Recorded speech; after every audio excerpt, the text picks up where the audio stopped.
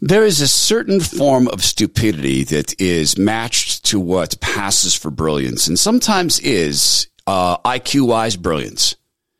But IQ without EQ and brilliance without without God is so often, and well, it's ultimately fatal, ultimately fruitless, and so often becomes really, really obvious that way. And particularly since we live in the era of credentialism, and that's what we live in. And virtue signaling and godlessness. People who have been granted these intellectual gifts by God Almighty display just this impressive stupidity. But why? I think it's because they view themselves as wise in their own eyes. Proverbs chapter 3, verse 7 tells us, do not be wise in your own eyes. Fear the Lord and shun evil. That's pretty simple. And in this best of episode, you're going to hear it's a clip from a guy at the Cato Institute. And I don't know him. I've never met this guy. But what he says is so unbelievably stupid that it could only come out of someone who has been gifted with an intelligence he doesn't himself understand or respect. What he says is about manufacturing and wanting to have manufacturing jobs in America. It's astonishing and it's breathtaking. And this is an example of some of the things that we get to do on a podcast that you can't really do in radio. These sort of esoteric, but I think important topics. And God forgive me if that's my human pride sneaking into this, or in fact, just standing there all obvious like. So thank you again for enjoying the best of shows. I appreciate all the positive notes about that. And this one at the help with our dear friends from Soda Weight Loss at sodaweightloss.com. The Todd Herman Show is 100% disapproved by big pharma, technocrats, and tyrants everywhere. Now, from the high mountains of free America, here's the Emerald City Exile, Todd Herman.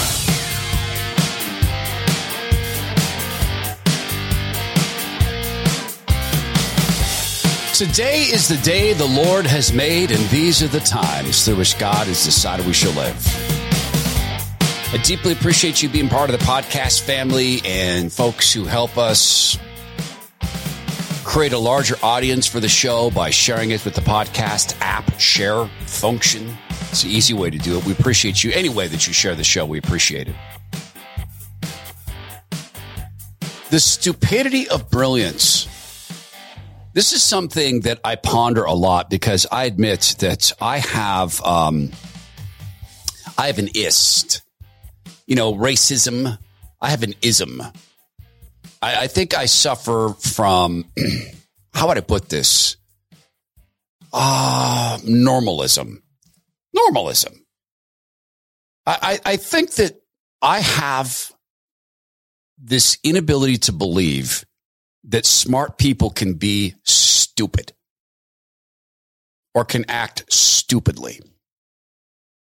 Well, I mean, we can all make mistakes. You know, forgetting your plane tickets back when they had to be paper. That's a stupid thing. It's absent-minded. Responding in anger to someone, you know, popping off. That's lack of emotional control. It can be seen as stupidity.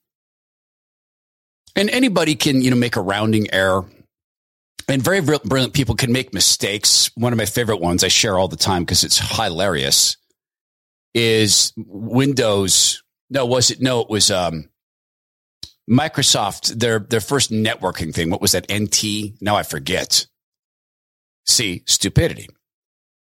They forgot to put print drivers in it. It was for the enterprise. It was for business. They shipped this brand new SKU of Windows, which was a professional SKU. And I think it was called NT. Wasn't it called NT? And it went out to all these businesses and no printers worked because they forgot to put the print drivers in it. But that's an aberration. It doesn't happen a lot. It's not a pattern.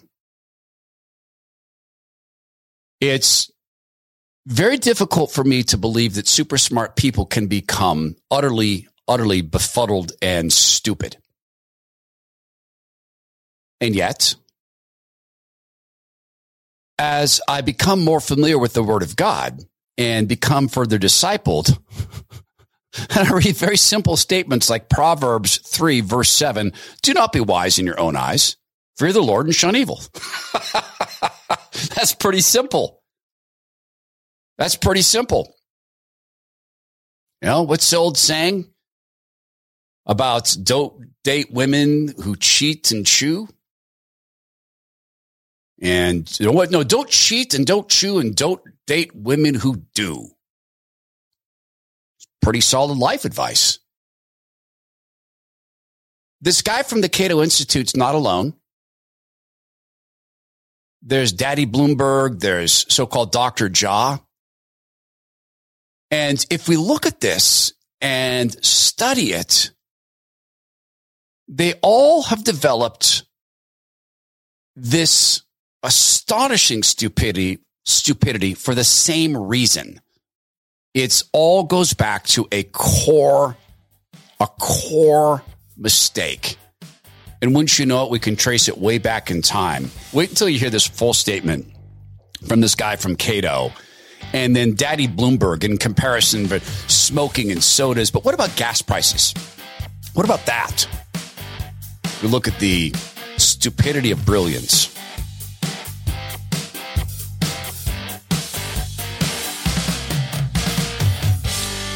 You know, people ask my brother and friend Zach Abraham from Bulwark Capital Management, what is Todd Herman like? And that's a weird question to get. And Zach says, hey, you know what? Pretty much Todd is the guy you hear on the podcast, except he's quieter. In public, he doesn't go around trying to entertain everybody or inform everybody. That's true. And so I'm going to return the favor. The Zach you hear on the podcast is the Zach you're going to work with at Bulwark Capital Management as he stewards your money. He's not going to put on the mask of we know it all. He's not going to put on the mask of soothsayer who has a flawless insight into what the markets are going to do. That's a mask. And Zach is real obvious about that on this program. Furthermore, the friendliness, the easy laughter, that's my brother Zach. Talking about his family and how dear they are to him, that's Zach. And recognizing the mobbed up nature of our financial system. I challenge you, go find someone else who manages money who also acts with this form of humility. Why is that so important? Because if risk management is going to be at the center of what you do as a financial expert, stewarding other people's money, then you have to have humility. Without humility, you can't even recognize actual risk. Can't be done. So this year, make sure your money and your assets are being managed by a guy who tells the truth about our financial system. Call Bulwark Capital Management at 866-779-RISK. That's 866-779-RISK, or go to knowyourriskradio.com. Investment advice cannot be given without a client services agreement. Bulwark Capital Management is an investment advisor representative, Trek Financial LLC, and SEC registered investment advisor. Begins with myopia. An inability to see things other than just one thing, just this myopic focus. And so much of the myopic focus, this is so much of what drives brilliant stupidity. And I think of a friend I had who was a brilliant engineer. And forgive me if I've told this story before, but it just freaked me out. His name is Ben, by the way. He had Dr. Ben. PhD. He had something like 29 patents that he was either the chief inventor thereof or one of the primary contributing inventors in software, by the way. He was a genius in human-machine interactions, so how to make it easier to use devices. Brilliant guy. And every single time Dr. Ben came to our office, he got lost. Every time. Every single time. He happened to ride a bike to get around. That was his thing. And you know, he put his principles to play. No hypocrite, Dr. Ben. And our office was in Pioneer Square. It's an iconic part of Seattle. All you have to do is know it's in Pioneer Square and know it's above this iconic antique shop. All you had to say Ben, we are one block south of Elliott Bay Books. That's all I had to say. And he couldn't do it. Every single time when we had tech meetings, he couldn't get there. And he would text me, or I think back in the day, email me. I'm lost. Where are you? I don't know. What do you see? I see this and this is the cross street. Okay, go north. Remember, we're one block south of Elliott Bay Books. And it was because his mind was soaking up so much else. So many of the things that he was so busy thinking in the loftiness of inventor Ben, Dr. Ben. He couldn't be bothered to figure out how to get around downtown Seattle, where he lived. Now, that's not going to kill anybody. That's not going to cause anybody other than annoyance. It's not going to cost anybody's life. This is a guy from the Cato Institute. His name is Adam Posen. He's at a Cato Institute event. He's head of the Peterson Institute. And incidentally, the Peterson Institute, we quoted them last week. They put out some good infographics on taxation and revenues, etc.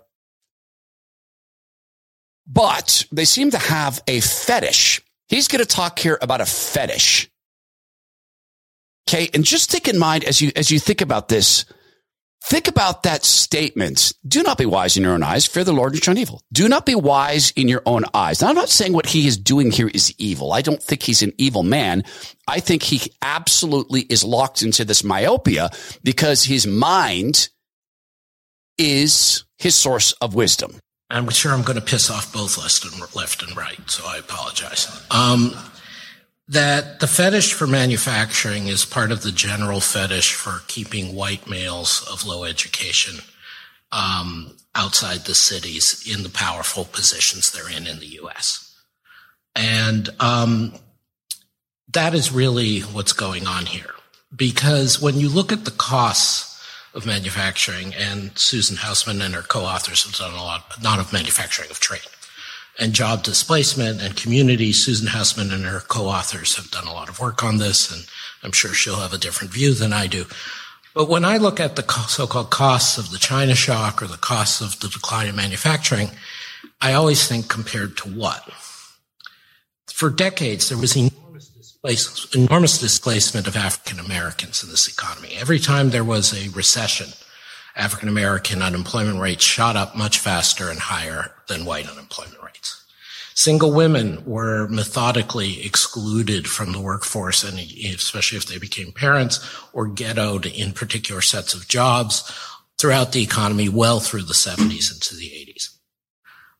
Displacements on large scales would happen when technology or trade broke through, like all the secretaries who got replaced by personal computers and other forms of office automation.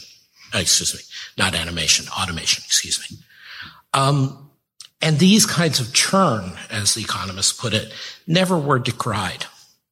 They never got political attention. They never got much notice. But when it started being the white male manufacturing people in the so-called heartland, which by definition was not urban, then suddenly this was a crisis. So smart. Just winding his way through things and conflating one thing that's not related to another and piling it all up into this just glib statement about people's lives. And so-called China shock. The so-called China shock is using slave labor to undercost the production of goods in non-slave labor countries. So let's call that what it is. Stuff is cheap in China because life is cheap. And life is cheap because they are an utterly godless government who sees people as machines that have to eat to keep running. So when we talk about cost versus value, let's think about this, cost versus value. Furthermore, as he goes through and addresses some of the ills that have existed in our society, okay, so in an economic contraction, black people were the first to lose their jobs, he says. Okay, some of that was probably from racism. Okay. The majority of it? Was there a time in this country where the majority of this country was racist? Maybe. Because there was a time in the world where the majority of people had racist tendencies after that had been fed to them. Prior to that, it was tribalism, languageism, countryism. Okay, maybe. But there was also this dynamic in the country where black people who had become entrepreneurial and started to build success got all sorts of daddy government help. And daddy government help came and said, we're going to put you into college before you're ready for it. We're going to provide monies to black families, but only so long as the dad stays gone. And if the dad's not gone, you don't get the money. And we know that story very, very well. So really what he's saying is, in an economic contraction, jobs that weren't absolutely vital to the economy were the first to go. Now, he is not in any way vital to the economy. I am not vital to the economy in any way. I'm an information worker. I'm in the laptop class, just like him.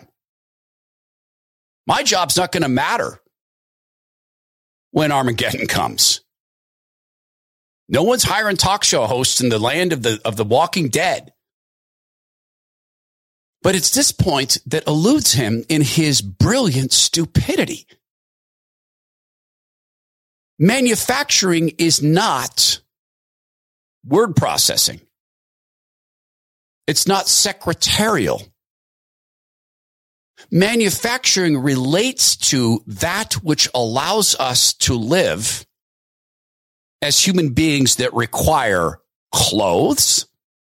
Animals do not. My friend and I were puzzling over this the other night about Kevin and I were having dinner, puzzling over the fact that deer don't seem to care that it's minus 15 degrees outside. You come across deer sitting on a hillside, it's minus 15, and they're just mouths. They don't even know it's cold, maybe. I don't know. We'd be dead. We couldn't last a half an hour in this stuff that animals live in, so we need these clothes. That's manufacturing. Manufacturing relates to shelter. It relates to being able to transfer energy from one location to another. That's manufacturing. Yes, you can manufacture all sorts of junk product. You know, ab squeezer. What was that Susan Summers thing that she squeezed her legs together to work the inner thigh? What was that called? The something squeezer. That was an obscene commercial. He conflates this stuff. And this is the myopia that I'm experiencing with this guy. It's all about what stuff costs. What's the price tag say? Look, I'm wearing a black t-shirt I've had, I don't know, for 6 years, and the only pair of nice jeans I own because my wife bought them for me for my birthday. I went to church this morning and chose to wear the nice jeans. So I'm not Mr. Fancy Pants, but I'm looking at this guy in the video, and what are you wearing, a $9 shirt from Walmart? Okay, fine. You wear a $9 shirt from Walmart, but when you talk about value, is there any value to a country having its own manufacturing base? Well, we're about to find out. The people in France are finding out there's a lot of reason to care for value above price. And that guy's myopia, it's this focus on numbers. Well, we get things out. And we get things out of China. The so-called China shock. I'm wearing an $8.50 pair of chinos. Here, let me stand up and show them to you. These only cost me $8.50 at the big-headed stupid brilliance store. And look, it came with a belt. It has it's the belt is pre-installed. It's elastic. $8.50. Sometimes you can get them at $7. Yeah, but what's the value? And what's the value of having a manufacturing base in your own country? What's the value of them stewarding the resources that God gave us in this country on this landmass in a way that provides the dignity of work for others, a good profit for people. So there's an incentive to build and an incentive to sell and an incentive to innovate, but not this race to his myopic focus of price tag is how I view that. And then not to mention the race mongering.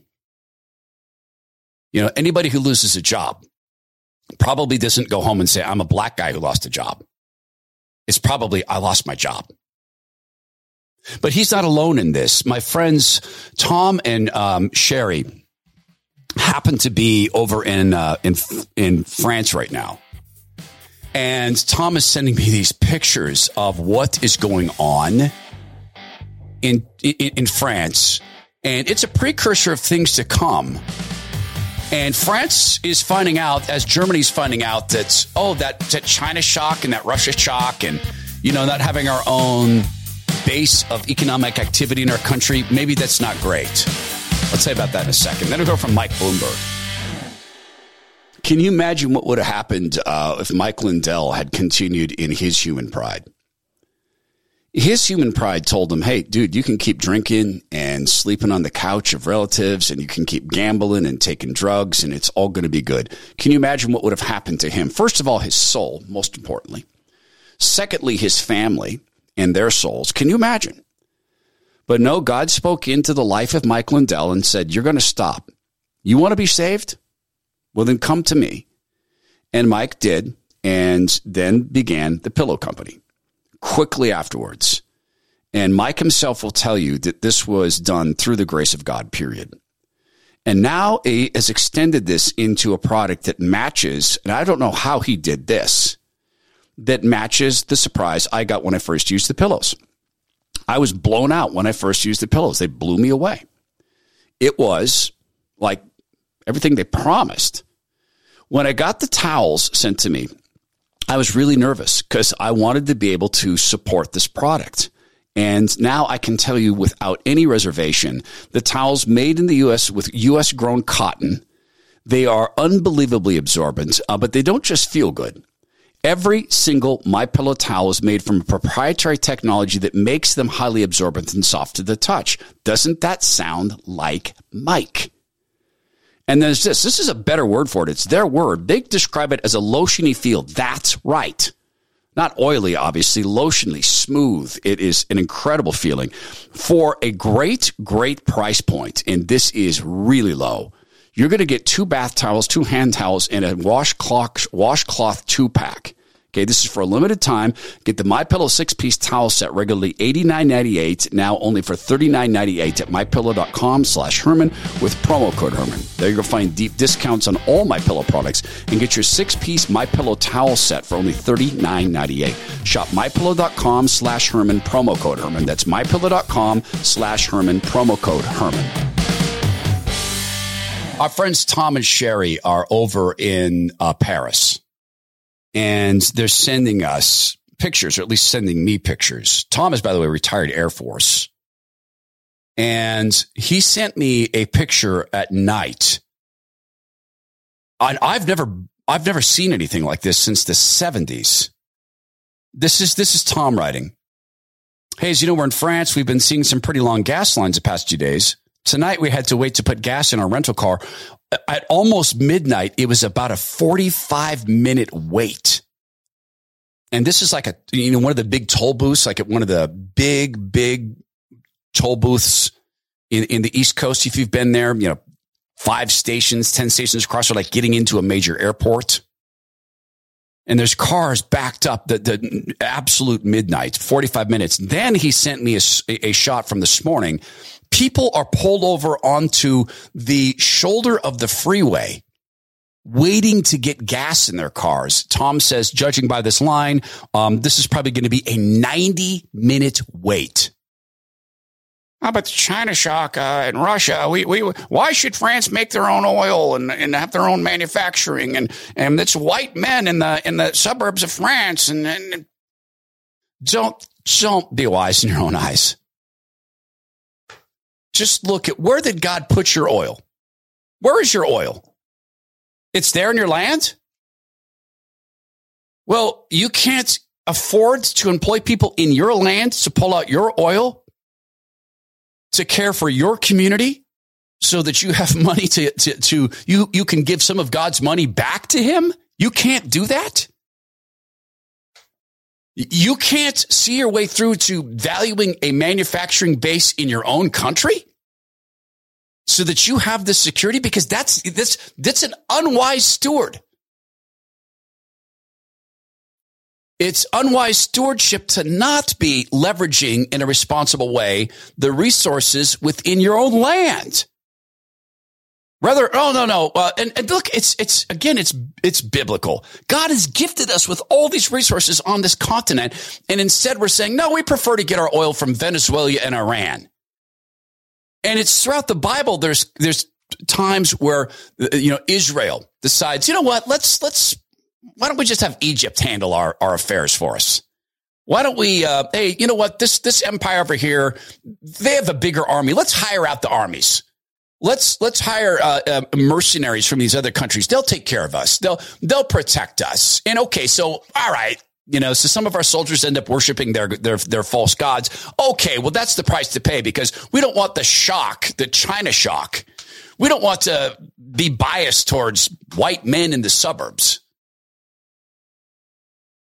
And so you stray, and God's saying, "Would you do not like the resources I gave you on your continent?" Wow. A friend of mine was telling me the other day, and she never did find the meme, but it was a meme of God observing everybody drinking almond milk and soy milk and saying, what? That's not milk. Why do they drink that? I gave them goat milk and cow milk. Why are they, what's that? Oh, they don't like the taste. Oh, or they don't like that it's exploiting animals. But they're okay with a combine going through a wheat field, killing hundreds of thousands of bugs and thousands of mice and rats and moles and voles. Okay. I don't get it. Wise in their own eyes.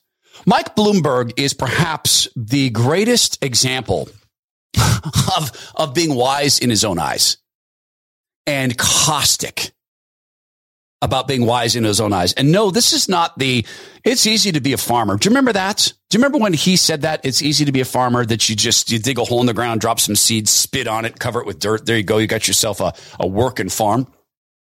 This is Bloomberg explaining all the reasons why it's a good idea to tax the poor. But he doesn't put it that way, of course. It's not taxing the poor. Right, this is part of what he says. So I listen to people saying, oh, we don't want to tax the poor. Well, we want the poor to live longer so that they can get an education and enjoy life. Oh! And that's why you do want to do exactly what a lot of people say you don't want to do. Do you see him join those things together? So they can get an education and enjoy life. What if they're enjoying life now? What if they are enjoying a life despite not having an education? What if their focus is not on education, but rather to be fruitful and multiply? What if God spoke into their hearts and said, I don't know that college is for you. Why don't you be part of the manufacturing base here? I don't know that college is for you. Maybe the ministry is for you. I don't know that college is for you. Maybe your calling is, in fact, to be a full-time mom, which is a great big job. Maybe that's your calling. Maybe your calling is to break the cycle in your family's history of parents being so focused on worldly affairs that they forget to focus on the home sphere. Maybe that's what God has spoken into people's lives. Maybe their education came in a different way. Maybe they were educated outside of ways that Michael Bloomberg respects or understands, but he joins those things together, get an education, and therefore have a happy life. What if their education is, like one friend I have of mine, and I've told you about his dad. His dad died on his tractor. Truly, his dad died on his tractor. His dad used to go out and, he cared for the land. And he'd get up very, very early and go out and do the work of a farmer. And he had a huge, massive, massive wheat field, and he had barley. And his son got up to go out. He was visiting from college. Went out to go, hey, I'm going to go work with Dad. He didn't get up quite as early as Pop. He'd just flown in. Woke up and, why is the combine going in a circle? That's weird. Why is my dad circling in the combine? And he went out, and his father had died.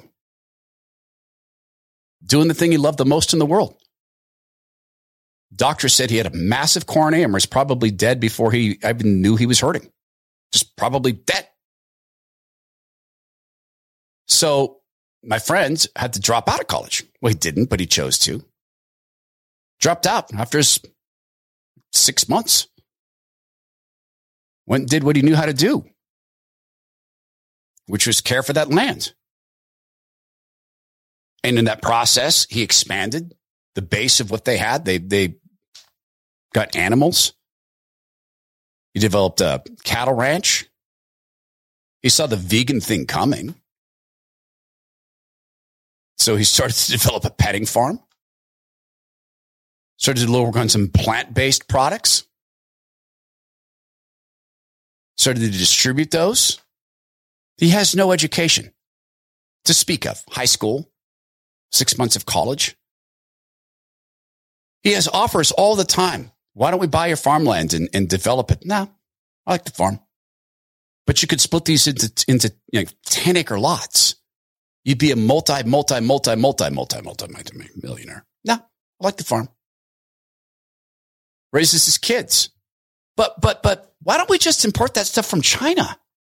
Cato Institute, man, why don't we just import that stuff from China? Why are you doing it?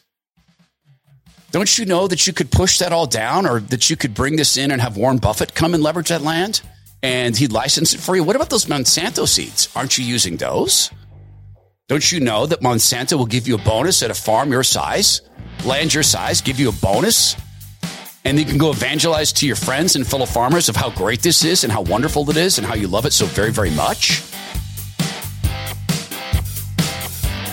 We'll get to the rest of Bloomberg's statement here.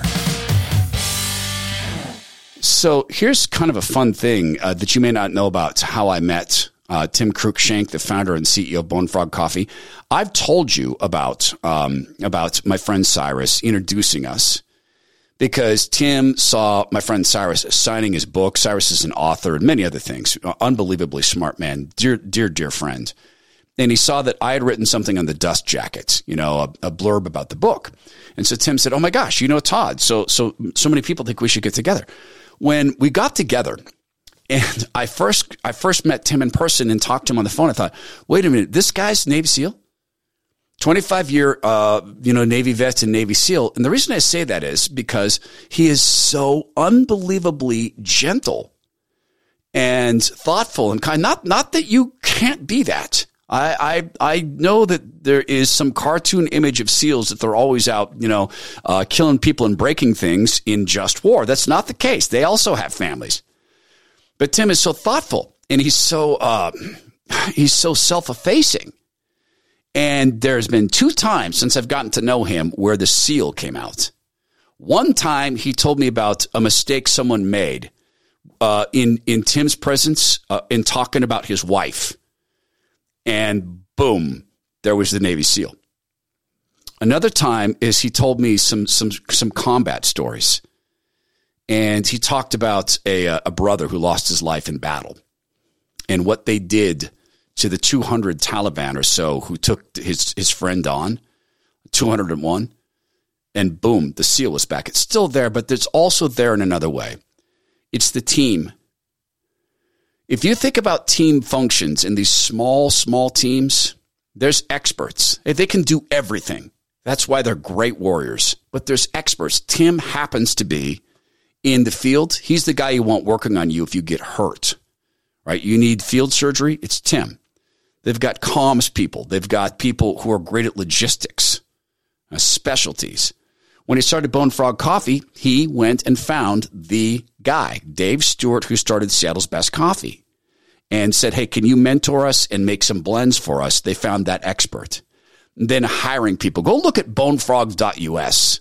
Look at the people who helped him tell the story. Go look at how the story is told. Look at the packaging of Bone Frog. Look at how his ethos, God Country team, comes through in everything. And then if you haven't yet done it, make 2023 the year you pledge to yourself to try Bone Frog from bonefrog.us. If you've tried it and you've loved it, why not get in on this company as it's rolling and getting bigger and subscribe? It's bonefrog.us. You go there, you get 5% off subscription for lifetime. Never run out of Bone Frog. It's bonefrog.us. So here's the full thing from Bloomberg. And when we listen to this, just think Papa Bloomberg. So if you want to get kids to stop smoking, raise cigarette taxes. And the more you raise them, the less they smoke. Now, some people say, well, taxes are regressive. But in this case, yes, they are. That's the good thing about them, because the problem is in people that don't have a lot of money. And so higher taxes should have a bigger impact on their behavior and how they deal with themselves. So I listen to people saying, oh, we don't want to tax the poor. Well, we want the poor to live longer so that they can get an education and enjoy life. And that's why you do want to do exactly what a lot of people say you don't want to do. The question is, do you want to pander to those people, or do you want to get them to live longer? And there's just no question. If you raise taxes on full sugary drinks, for example, they will drink less. And there's just no question that full sugar drinks are one of the major contributors to obesity, and obesity is one of the major contributors to heart disease and cancer and a variety of other things. So it's like saying, I don't want to stop using coal because coal miners will go out of work. Well, will lose their jobs.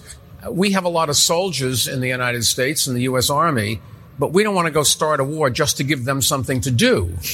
And that's exactly what you're saying when you say, well, let's keep coal killing people because we don't want coal miners to lose their jobs. The truth of the matter is there aren't very many coal miners left anyways, and we can find other things for them to do. But the comparison is a life or a job, or taxes or life. Which do you want to do? Take your poison. So it's regressive. It is good. There are lots of tax experts in the room and fiscal experts, and I'm very pleased that they hear you say that. And they all say the two things in life which are absolutely certain. One is death, the other one is tax. So you use one to defer the other one. That's correct. Okay. That is exactly right. It. Well said. Yes, yeah. Yes. Golf clap, everybody. Just to break this down. We can find other things for them to do. We can. No one can like being a coal miner. No one can possibly enjoy being a coal miner. How could you ever enjoy being a coal miner?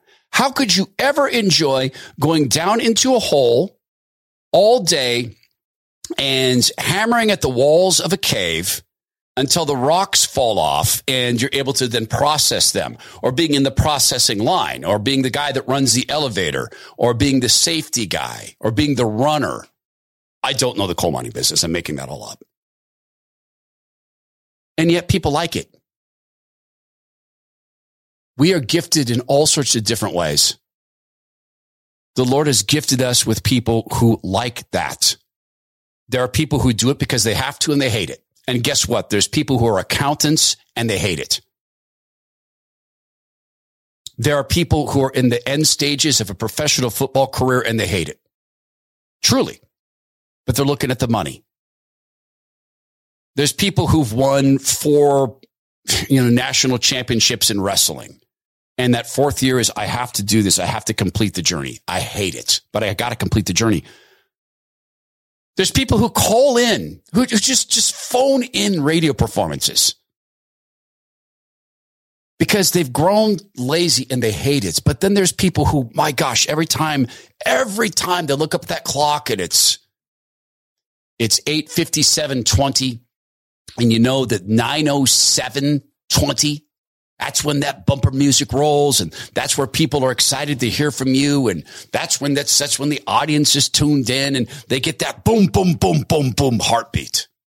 But more to the point about Bloomberg is he said, there's just no doubt that when you raise prices on sugary drinks, people buy less. No, Mike, they don't. You have no idea what it is to be poor. You have no idea what it is when that Pepsi-Cola is the pleasure you have for the day. You have no idea what they do because you're myopic.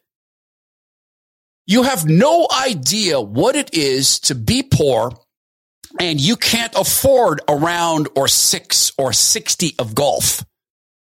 And you can't afford a beautiful country club. And you don't want to get addicted to alcohol because you know the poisons of that. So you give yourself a 6-pack of Pepsi because it tastes good and the chips taste good. Because it provides you some pleasure in a life where sometimes that stuff is absent. Am I making an argument for sugary drinks? I'm not. I'm making an argument for humanity, and the value to that person of the sugary drink at that point is this could be my mental health. Now, I wish that wasn't the case. There's also this Mike Bloomberg, marketer. Mike Bloomberg, who literally looks at poor people as zoo animals. We can find other things. Oh, we've got other enrichment activities. Okay, so we don't get to put that big barrel in there with the elephant anymore because one of the elephants tripped and broke a leg. That's fine. We'll put a big ball in there. That's another enrichment activity. We can find something. There's this. Marketers push this stuff in such a way that it's not a drink. It's an identity. You're part of the team. I'll never forget this happens back in Salt Lake City. When I did radio there, there was a store called Reams Grocery Stores. And I think Reams is still there. And they did this thing where their ad campaign and their shtick was, Reams, I don't think they used the phrase markup. Oh, we only add 10%. Reams, we only add 10% to the cost. Our profit's only 10%. And people hear that go, wow, only 10%? That's awesome. I'm going to shop at Reams. And they put their stores in sort of at that time neighborhoods that had a lot of poor people in them. So a lot of people who had a lot on their mind, like making the paycheck stretch. Some people who may not be horribly mathematically conversant. I'm not, but I know the difference between 1% and 10%, and that's important in a second. And so they put those stores in there. So I went to shop at a Reams. And because I wanted to see what this was like. What does it mean that they mark it up 10%? Is that on the package? Does it say, here's the cost and we've added 10%? Then I started to ask, you add 10% to what? So are you saying that your net cost, right, to your manufacturer's cost? So if you buy the beef jerky at $1, are you saying that then it's $1.10? What are you adding the 10% to? And they wouldn't answer the question. So I went shopping there, and I bought this big shopping cart filled with stuff. And there was a lady standing behind me, and I said, "Man, that 10%, that's going to add up. This has got to be like $150 in groceries." She goes, "Oh, 10% is nothing. That's like $1.50." No, 10% of 150 is 15. Are you sure? Yes. And people were doing the math in their head. And they thought they were saving all this money. The average markup in grocery is 1%. It's 1%, not 10%. Grocery is a volume business. It is not a markup business. It's volume. The average markup is 1%. And I finally got this Reams executive to call into my show because I started hammering them because I asked a bunch of people at Reams in line. I would make a habit. I was doing this research. Hey, they charge 10% on that. Oh, I know, but that's only like someone had like $30 in their cart. $30 of groceries. They charge 10% on that. Yeah, but that's only 30 cents. No, it's not. And what's the 10% on? I got kicked out of a Reams. I did. They called the police because I was asking this manager, okay, so I just bought this beef jerky. You say you add 10%. That's right. Is that reflected in the package? I'm not going to tell you. No, I'm just asking, what's the 10% on? I'm not telling you. Get out of my store. Okay, but just can you answer this question? That's it. I'm calling the cops. And this is when I had hair down my back. And I had, earring and motorcycle boots and red beard and hair down to the small of my back. He called the police. I stuck around and the cops came up. So what's going on? I said, here's my card. I do a morning show. Hi, officers. Nice to meet you. And one of the cops said, I've heard you. You're nuts. I go, okay. And one of the cops said, wait a minute. Yeah, I've always had questions about this 10%. And he starts to ask about the 10%. Yeah, 10% of what? What's the base cost? And now the manager's stuck because now the cop is asking the question. So anyway, I hammered on this on the air long enough, and I couldn't believe this. The grandson of the guy who founded Reams called my show from the golf course. And my producer, Clyde, made certain it was the guy. He came on, and I asked him, do you think this 10% thing is a little bit deceptive? And he goes, I didn't until I really heard you like ragging on us. I'm listening. And yeah, you're right. It's deceptive. Really? Yeah, it's deceptive. Are you going to change it? Yeah, we are. We're not going to do this anymore. We're going to put the actual cost of the item. Oh, that was it. That's what they did. They added the 10% at the checkout lane. That's where they added it. So you thought the beef jerky was $1, and then you get it in your cart, it's $1.10. Then they put the tax on it. That's how they did it. I forgot that detail. It was deceptive. Did that mean that people stopped buying sugary sodas? No. Sad state of the affairs is there are some times where something that you look at, Mike Bloomberg, doesn't mean anything to you. It's a detriment. It might be saving someone's mental health for the day. And by the way, you're not talking about taxing fancy wines, which can also be abused. You're not talking about taxing fancy champagnes. It can also be abused. You're not talking about taxing strip clubs, which are abuse. You're not talking about extra tax on escort services, which are abuse. You have this obsession, and the obsession in his case is the control of poor people. We can find something for them to do. And just compare it to this. Sustainable. What do you say to those families who say, listen, we can't afford to pay $4.85 a gallon for months, if not years. This is just not sustainable. Well, what you heard from the president today was a clear articulation of the stakes. This is about the future of the liberal world order, and we have to stand firm. That's a Bidenite saying that. Bloomberg's of the same opinion, tax people because of the weather. That's saving our life too?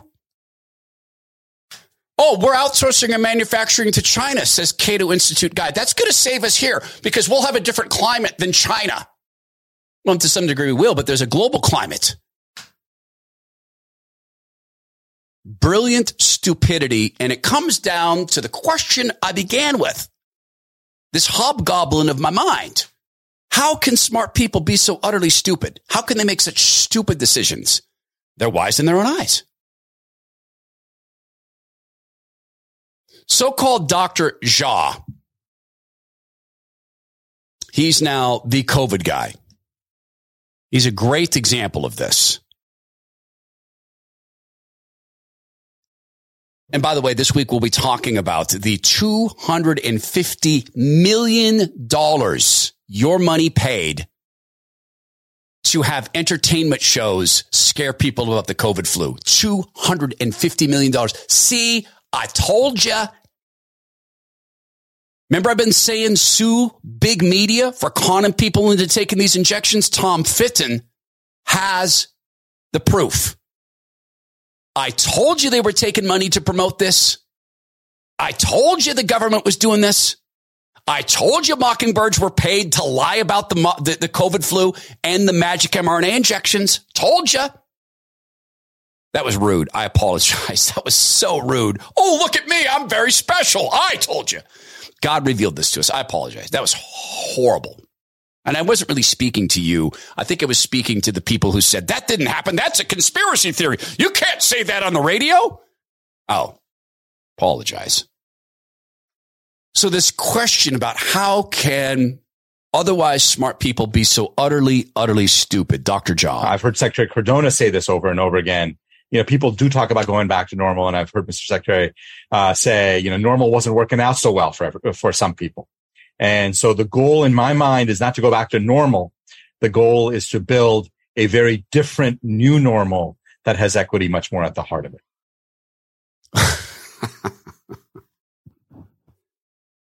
From his post at the CDC, Dr. Jha is going to go all the way back to history. He's going to go find the first descendants of Adam and Eve. And he's going to go back and he's going to map the family history and he's going to go find, okay, one brother killed the other brother. We're going to tax that tribe. Go back and look at the era of Cain and Abel. We'll start the tax there. We'll get everybody to equity. Brilliant, wise. He's going to look at then the first wars between the tribes of Israel. That was wrong. We're going to have equity. He'll cast his brilliant, omniscient eye upon North America and determine which of the first peoples, the native tribes, did the most wrong in their keeping of slaves. And then he'll go and say equity. For instance, he'll go to the Arapaho and say, you know that war that you had with the Cheyenne? You cheated. So we're going to go back. He'll go to the Comanche people and say, hey, you guys, you cheated. You ate horses. No, pardon me, you rode horses. Other tribes ate them. So when the Spanish left behind horses and you decided to ride them and turn them into weapons of war, that was unfair because other tribes were simply eating the horses because they didn't get to see the soldiers riding them. They just thought they were food. That's not fair. So we're going to go ahead and address that. And we're going to bring it to equity. And he's going to measure the amount of effort that people put into things, and he's going to bring it to equity. You put more effort. Oh, wait, we don't do that. Not effort. His myopia, it's the same myopia they all have. He's wise in his own eyes. Proverbs chapter 3, verse 7. Do not be wise in your own eyes. Fear the Lord and shun evil. That's an easy direction to follow. And yet, this week we've talked about Satan building a political base. Do not be wise in your own eyes and shun evil. And yet, Dr. Jha forced people to get injected and still wants to do that. This is the Todd Herman Show. Please do share the show with friends as you see fit. And please, go be well, be strong, be kind, and let us not be wise in our own eyes.